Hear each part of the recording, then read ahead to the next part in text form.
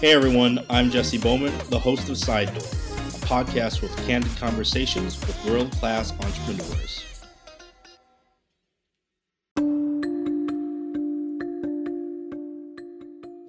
One of my favorite documentaries is by PBS for its American Masters series. The piece profiled famed entrepreneur, music producer, and movie executive David Geffen. While the casual viewer might not know his name, you're surely familiar with his clients, like Bob Dylan, Cher, Nirvana, and Guns N' Roses.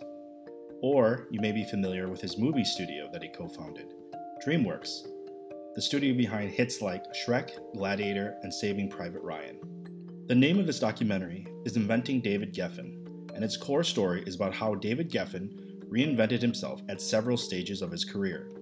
I couldn't help but think of this documentary as I was talking to today's guest, Ilya Kravtsov, co-founder and CEO of Pouch Nation. Pouch Nation is an event-based crowd management wearables company. They offer event-goers bands that track emission, facilitates contactless payments, and offer other analytics to event organizers. As you might be thinking, this business must have been hit hard by COVID-19, which it was. But COVID-19 didn't mean the end of Pouch Nation. Ilya and his team did a magnificent job of reinventing themselves. In a relatively short amount of time, they pivoted their technology so it could read temperatures and assist in contact tracing, perfect for a post-COVID world. Today we talk about Pouch Nation's core business and technology, how they grew their company right up until COVID-19, and then how they quickly adapted to the realities of COVID. Hi Ilya, welcome to the podcast. Hey, thanks for having me. So it's raining here, so thanks for making the time. I wanted to start by asking you a little about your background, right? So you're the founder and CEO of Pouch Nation. Can you first tell people quickly what is Pouch Nation, and then how did you get here to Jakarta and launch Pouch Nation? For sure. Well, Pouch Nation is a company that specializes in crowd control, contactless payments, and IoT technology. I founded the company roughly 8 years ago. So the journey was pretty interesting. So personally, I graduated in Italy, then started my career in management consulting. So I was advising mainly telco operators across the globe, mainly in emerging markets. So spent a few years out of Johannesburg, South Africa. Then opened my consulting company, opened an office in Singapore. So I moved to Singapore, spent a couple of years there, again traveling across Southeast Asia, advising telco operators. And then in 2012, started the company. It was very different back in the days, very early days for Southeast Asia, very early days for Indonesia. So I'm one of probably the first entrepreneurs who came from abroad to Indonesia to start a company. That time we were focusing on loyalty, mobile loyalty, so very different. So the company, I would say, has evolved a lot since then.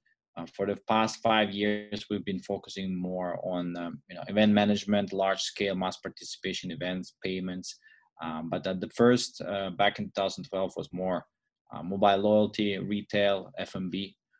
So it's a long journey with lots of turns. Yeah, sounds like it. So just quickly talking about the loyalty aspect of it. Right now, you're focused. There's a lot of focus on wearables. Was wearables a part of your original idea when you're talking about loyalty, or did you kind of like pivot into that? Not at all. We had a fundamental belief at that time, 2012, that QR code is going to be the main technology that's going to be used for loyalty/payments.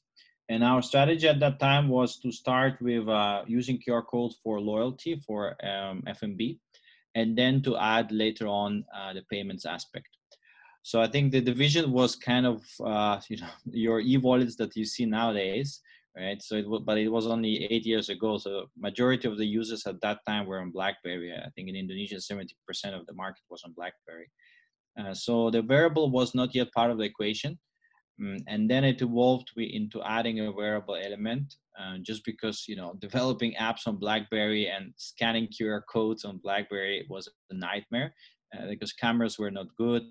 There was always lack of connectivity, so we were looking at alternative solutions which can make the payment process easier, and that's where we started looking at RFID technology. But at the beginning, the vision was just QR codes.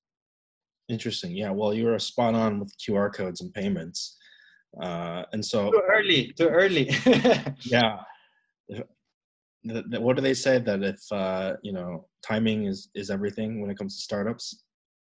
Very true, very true. And this is also a lesson that I learned, right? So at the end of the day, you can have the best idea and you can be a visionary, but if you do it too early, then people around you will not understand it and will not fund you, and you will fail miserably, even though the idea and everything is great. Right, so I think that was a little bit what happened to us. It was just too early, so the market was not yet ready. That's why the product market fit is extremely important in whatever you do. Yeah, absolutely. I worked with an AR company in 2010, so similar outcome, just a little bit too early. So you shifted to wearables out of need, essentially. It sounds like. So like where did the event management aspect come in, right? When you shifted to the wearables and the payments, did you have events in mind, or did you then start to look for how this technology could be applicable in real life? The pivot to events was quite interesting. So what we were doing when we had loyalty. So at that time, we had about 800 merchants on our loyalty platform across Indonesia and Philippines. So we were having no issues in getting merchants to subscribe to our platform. But where we were struggling at that time is to get the final users to download the app and use it constantly. Right.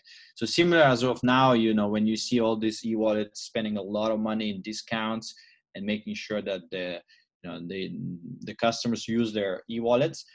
We had the same issue, but just with a lot less people using smartphones at that time, or smartphones using Android or iOS. And the second issue was we had a lot less money. So what we were thinking is how can we grow Hack and get the final customers on board. And this is where we started engaging with events, because obviously in events you can grab a lot amount of people in a short amount of time and make them do an action, whether it's download the app or whether it's something else. So in that case, at that time, what we're doing is we're setting up booths inside events, and we're trying to make people download our loyalty app and explain them on the spot how it would work, right? Because getting a loyalty stamp or doing a transaction, it's a very offline type of business. So it does require a little bit of explanation for somebody who has never done it before. Right, so that's where we started kind of engaging with events for two reasons: because we wanted to really show the product and to acquire customers, right? And but at a certain point, we realized that it was too expensive to be part of events because we had to pay for the booths, and we were just grabbing a small percentage of the event goers. So then we said, okay, how can we, flip the model, and instead of just getting a few percentage of the customer data, how can we get all customer data? And instead of paying the event organizers to be there, how can we get paid? And this is where we came up with a wearable solution that we started to sell to event organizers, where it would allow us to acquire all customer data on one hand and be paid on the other hand, right? So that's how it all started. Interesting. So what you're saying is when you first moved into events, it wasn't as how I know Pouch Nation right now, where everyone who comes to the event has the bracelet you're talking about. You would go to an event, you would pay to be there and have your own booth there, and then use that as your marketing to get people download the app. Yeah, that's correct. That's correct. All right. Okay. So that was kind of like your eureka moment that there was a much larger scale to this for this technology and use case.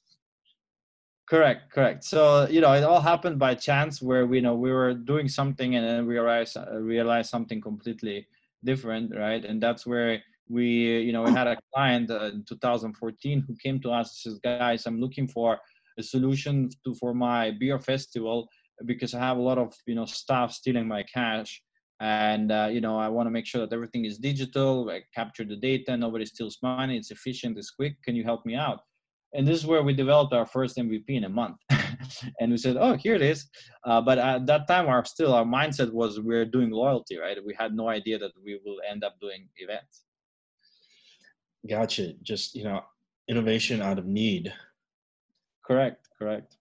And so can you explain to everyone maybe the evolution, right? What did that first, or how did that first wearable work, and then kind of how it evolved to, let's just say, the beginning of the year before COVID happened? Because from the sounds of it, the product and the technology behind it changed a great deal. Yeah. So, what we were trying to do is our vision was, when we started doing events, is to digitize offline crowds, right? And in particular, digitize the mass participation event sector, which is still very traditional. Because people go to events, it's a lot amount of people, concerts, festivals, marathons, sport events, and there's very little digital traces of them in terms of that. You don't know how many actually people came to the event, what did they do during the event, what did they buy, what they purchased, what's their behavior, and so on, right? So our kind of vision with this RFID band that we were giving to customers was digitize event on one hand. On the other hand, of course, make out of this band a digital ticket, which would allow you to enter different areas, and that can be easily programmed on your band. So you don't need to have different ticket types or different color wristbands on your hand. This can be all programmed on a chip. So, it was acting as your ticket to the event, as your wallet to the event, because you were able to load credits, event credits, and do purchases during the event. And eventually it was also acting as your social media account. So you would be able to connect it to your social media account to check in at the event and do, social photography and other features. So that's pretty much the tech that we had. And then during the years, we added on top, kind of integrated vertically. So we added also a ticketing element to it. So the whole journey. So when we were talking with event organizers, they just can use our platform from A to Z, right? So people could go buy a ticket, top up credits, then get their band, put their band on, get it shipped to your, for example, office location or home, put it on, and enter, the event, make payments there, interact, engage, exit, and that was all covered within the, within our platform. And you had mentioned RFID technology. Is that still, well, one, can you explain what that is to everyone? And then two, is that still the technology that powers your bracelets, or have you evolved from there? No, it's still there. So RFID, basically we use what we call NFC, which is a subset of RFID. Right. So the difference is RFID is a broader family of, it's a communication protocol at the end of the day, right? So it's a way a chip is, communicating with an antenna, and there's different type of RFIDs. Whenever you are on a toll road, you pass with the car, and then, it automatically does the payment. It's an RFID, but it's a bit longer distance.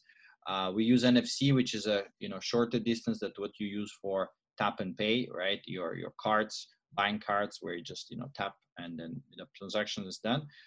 So it's a very small range, but it kind of allows you to do that gesture of willing to do a payment. That's why it's used in payments a lot. So we still use that technology a lot in our wearables for everything. Obviously, the technology has evolved. You have different capacity. You can store more data there. You can do more funky stuff, but substantially, the technology is still the same. Gotcha. And then what information is the event organizer getting, right? Because that seems to be a big part of the value prop that they're getting for using your technology versus someone else's event bracelet. Yeah, so I think the from an event organizer perspective, you need to, I mean, your event data is obviously very important, right? You want to make sure that you understand, how many people are, when do they enter, which areas of the event, they spend more time, what do they purchase, what's their favorite products, how they engage with your sponsor booths, and all these type of things, right? So obviously, if there's no technology inside the event, this is all black box. Event organizer would not even know often, what people, how much the F&B merchants are making in revenue, because they're not necessarily always part of the event organizer team. So what we are helping with our tech is to really provide event organizers like segmented, detailed data on all different customer types and ticket types that enter the events, right? So we can tell you, look, you should focus more on VIP guests because this is where 80% of your revenue is coming from, right? And this sometimes for event organizers is a big like an eye opener, right? Because they don't know in detail where their revenue is coming from, right? So especially when it's regarding F&B. Right, so we do provide, and also efficiencies in staff management, right? If you know that majority of your people show up certain time in of the event, then you make sure that you have enough staff there, right? Or how do you place your acts, right? So sometimes you realize that you need to put like a big headliner at the beginning around 7 p.m. very early, and one at the end, so people can stay during the whole duration and not just come for the last 2 hours, right? So there's a lot of like analytical kind of insights that the event organizer would get from using the tech. Hey there, are you enjoying this episode so far? If you are, I would appreciate it if you were to take a moment and give the pod a 5-star rating on whatever podcast player you're currently listening to. If you're interested in getting these episodes directly into your inbox, you can head to sidedoor.fm and sign up for the newsletter. It's going to be on your right-hand side. All right, back to the interview. I've known you for about, almost 5 years. That's when I moved to Indo. Yeah. We kind of just randomly met. And I think since then, I've seen you expand through different countries pretty quickly. And so for anyone who's listening, a lot of Indonesian startups, or a lot of startups in Southeast Asia, they will start in one country, but growth means throughout the region in different countries. So you're in 8 countries right now, or you were before COVID? Yeah, that's correct. Yeah. So, well, physical offices in 6/7. Yeah, but we do operate in 8 and even more. That's correct.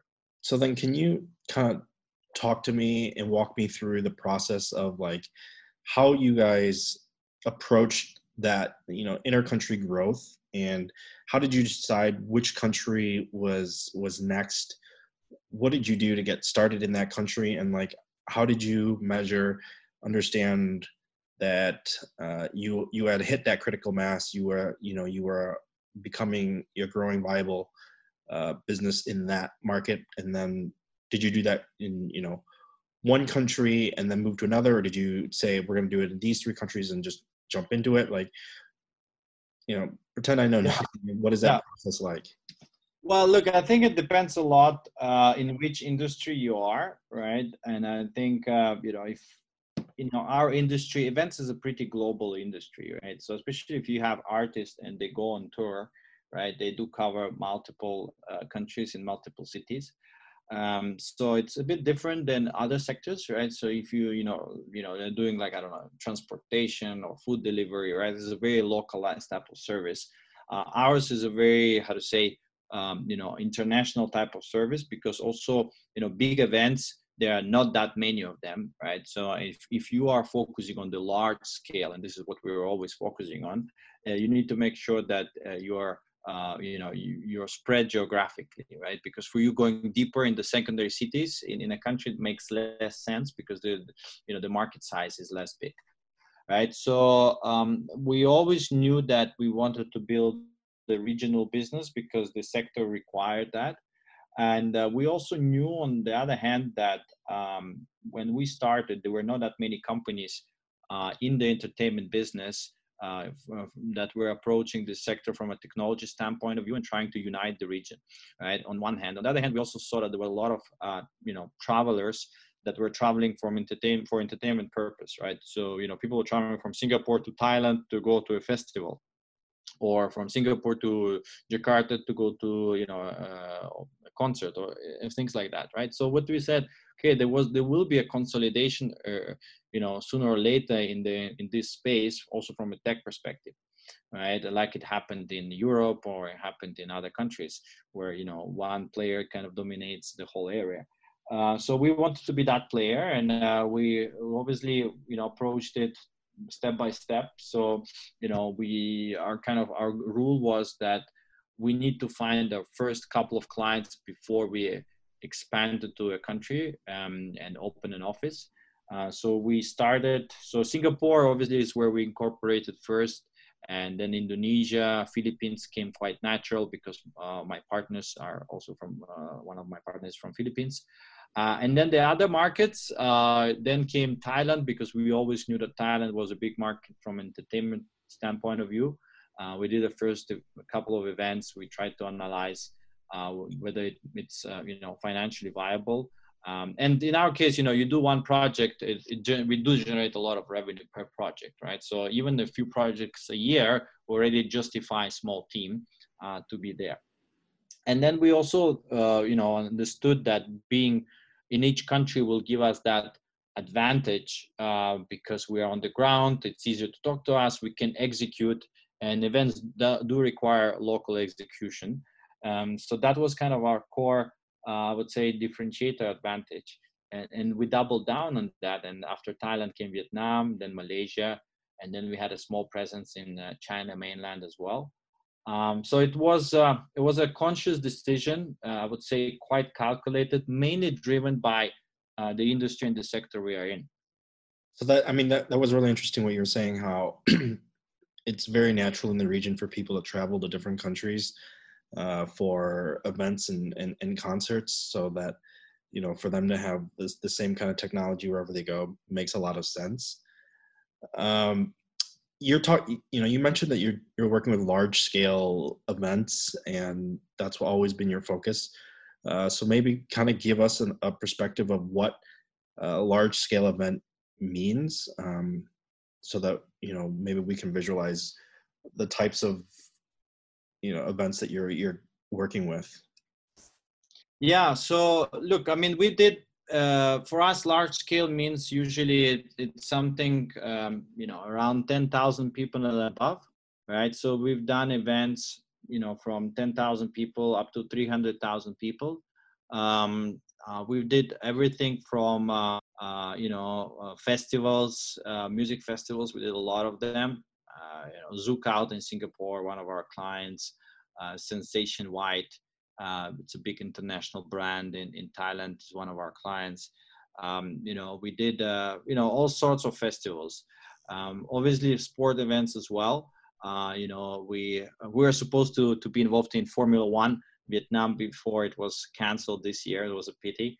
But we did work with, Petronas MotoGP team and other, high caliber kind of racing teams or events. So again, when we like big events, because this is where technology can really solve a lot of problems, right? If you're running a small birthday party, technology is not that essential. But if you're running something with 10,000 people and above, then it becomes crucial for you to be able to make everything efficient, right? Because a delay per customer might mean you need to stay hours in a queue, right? So for the audience, all the big stuff that they could imagine, we kind of were involved, especially in the region. And I'm assuming that payments change from country to country, or how are you able to adapt your technology for the different payment protocols from like a Vietnam to Jakarta to Singapore? Well, the good part is that we developed a payment solution, which was a closed loop payment solution, right? So we're not subject to regulation, right? It's a whole proprietary closed loop payment system. So the only thing we had to be able to accept the way you can top up your band, right? And that's why we made it quite flexible, that, the way you get the money into the system is as many methods as possible. and then you can also refund at the end.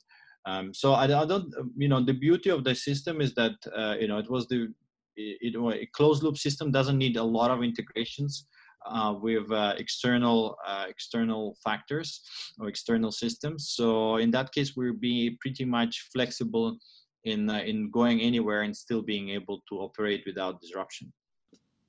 When COVID-19 really started to affect the daily lives of millions of people, its impact was felt by many businesses. But it was especially difficult for any business related to events. All events had to be canceled. Literally overnight, 100% of some companies' revenue disappeared. Pouch Nation was definitely one of those companies that felt the pinch. They saw big partnerships, like with F1, be put on pause. The team had two choices: pout and hope they had enough cash in the bank to ride this out, or they could buckle up, invest some of their balance sheet into a new solution. They chose the latter and developed Pouch Pass, a wearable that monitors your temperature on a consistent basis.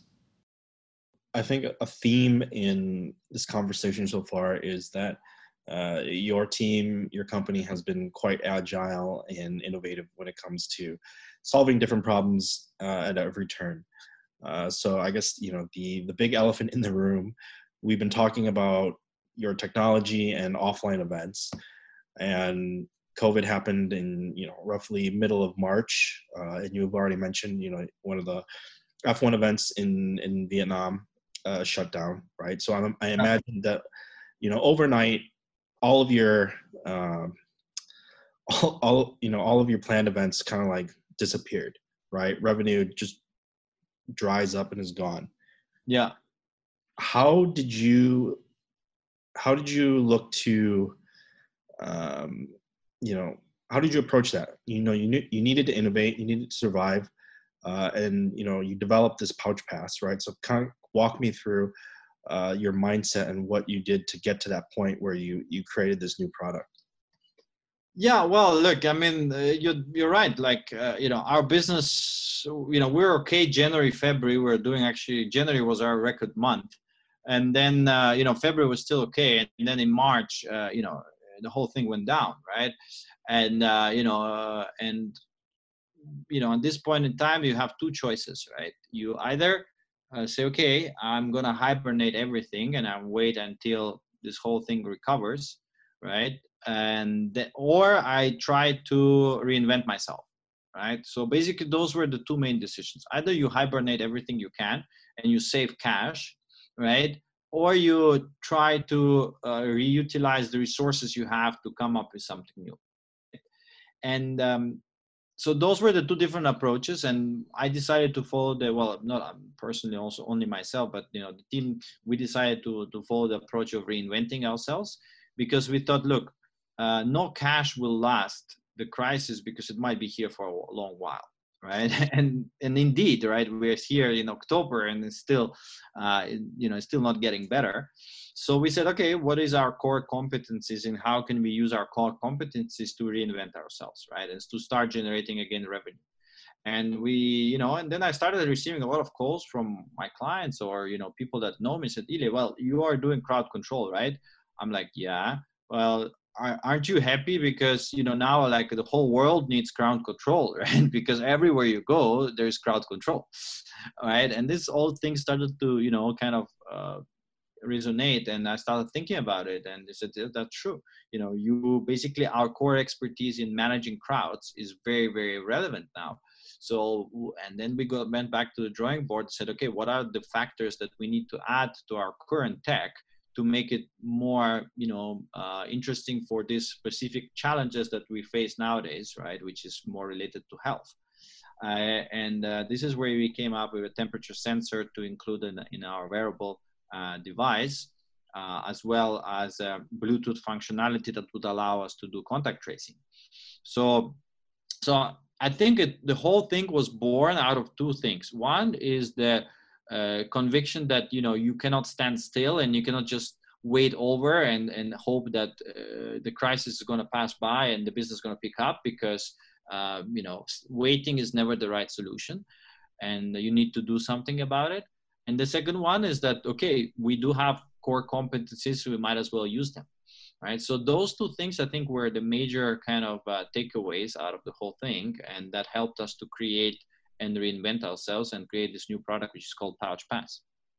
Wow. So that, I didn't even make that connection of crowd control and contact tracing with the wearable technology, but that definitely makes sense. So tell me more about, how long did it take you to kind of get Pouch Pass operational? I mean, you said, a core technology was there, but there was still some building, and wearables hardware is always a little bit tricky. So what was that time frame to getting that from like idea prototype to something that could be in the hands of people? And then like, who is your customer now that you've pivoted to this Pouch Pass product? Well, look, I mean, obviously, we threw all the resources we had into this new product, right? Because, and we, at a certain point, we had to make a choice that this is what we are going to do. We know that events are not here, so let's just all redirect our efforts into this technology, right? So we kind of threw all our company efforts into that. The development team had to work overtime and really, really pull this through. As I said, we had expertise in wearables before, so it was not a completely new thing for us. It did take us a few months, though, to come up with a product, and then another few months to perfect it and test it, because measuring your core body temperature from your wrist is very different than just measuring it from your mouth or your armpit, right? Because you're far away from your main cardiovascular system. So your wrist is a lot colder than the rest of the body. So we had to work a lot on algorithms and machine learning, and try to understand how we can adjust and calibrate the temperature and make it precise. So we had so it was an interesting process where we worked with testers in across the globe, I would say, in different countries, in countries that had winter at that time, like Australia, New Zealand, and countries where summer was very hot. So we had to adapt a lot and make sure that the product can work globally. So that was another 2 months of really hardcore testing and perfecting what we call our secret sauce formula that adapts, that calibrates that temperature from the wrist to the core, right? And and then after 2 months of testing, we were quite certain that what we had was precise, was working well. And then we had the whole other piece of really perfecting the software part and making more use cases, not only for individuals, right, which the product can be used for, like families to monitor their kids, to monitor the elderly, but also for businesses, right? And we developed a whole dashboard and a piece where companies can log in and they see their employees and their temperature. Of course, we're following all the privacy regulations and so on and so forth, but it does this tech does allow business to go back to operating and being able to follow health protocols and being able to detect cases and make sure that there's no disruption in the business, right? So that second piece, we also took us a few months to build, right? And we're constantly building, right? We're a company that never stops, and we're improving, and now we'll be launching our version 2 early next year of the band, and we're constantly developing our app. So it's a never-ending process.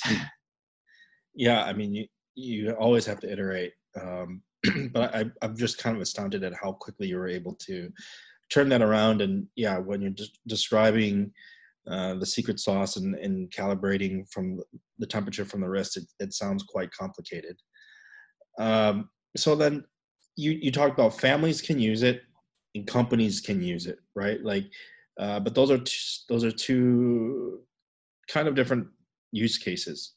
Do you have like a core customer that you're looking at, or like how are you approaching this new wave of growth for this new product? Look, I think we obviously know that there's a big need for this product now, right? And and this is where sometimes investors challenge us, right? Say, oh, okay, this is great, big need now. What's going to happen in a few years, right? So we always, whenever we build something, we want to make sure that first is, the product is as scalable as possible, right? And now it's already used in, like 20 countries around the world, so it is definitely scalable.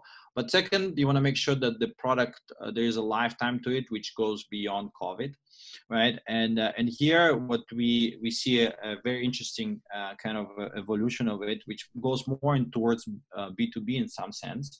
We do see that health and safety for companies is something that is going to be there for a long time. In whatever form or factor, right? So whether it's testing the temperature, or whether it's making sure that your employees exercise regularly, or whether make sure that nobody is stressed out, and or whether make sure that people fill in their health declaration forms when they travel and come back to the office. So there's a lot of aspects to it, and this is where we are obviously constantly learning from our clients that use our product, right?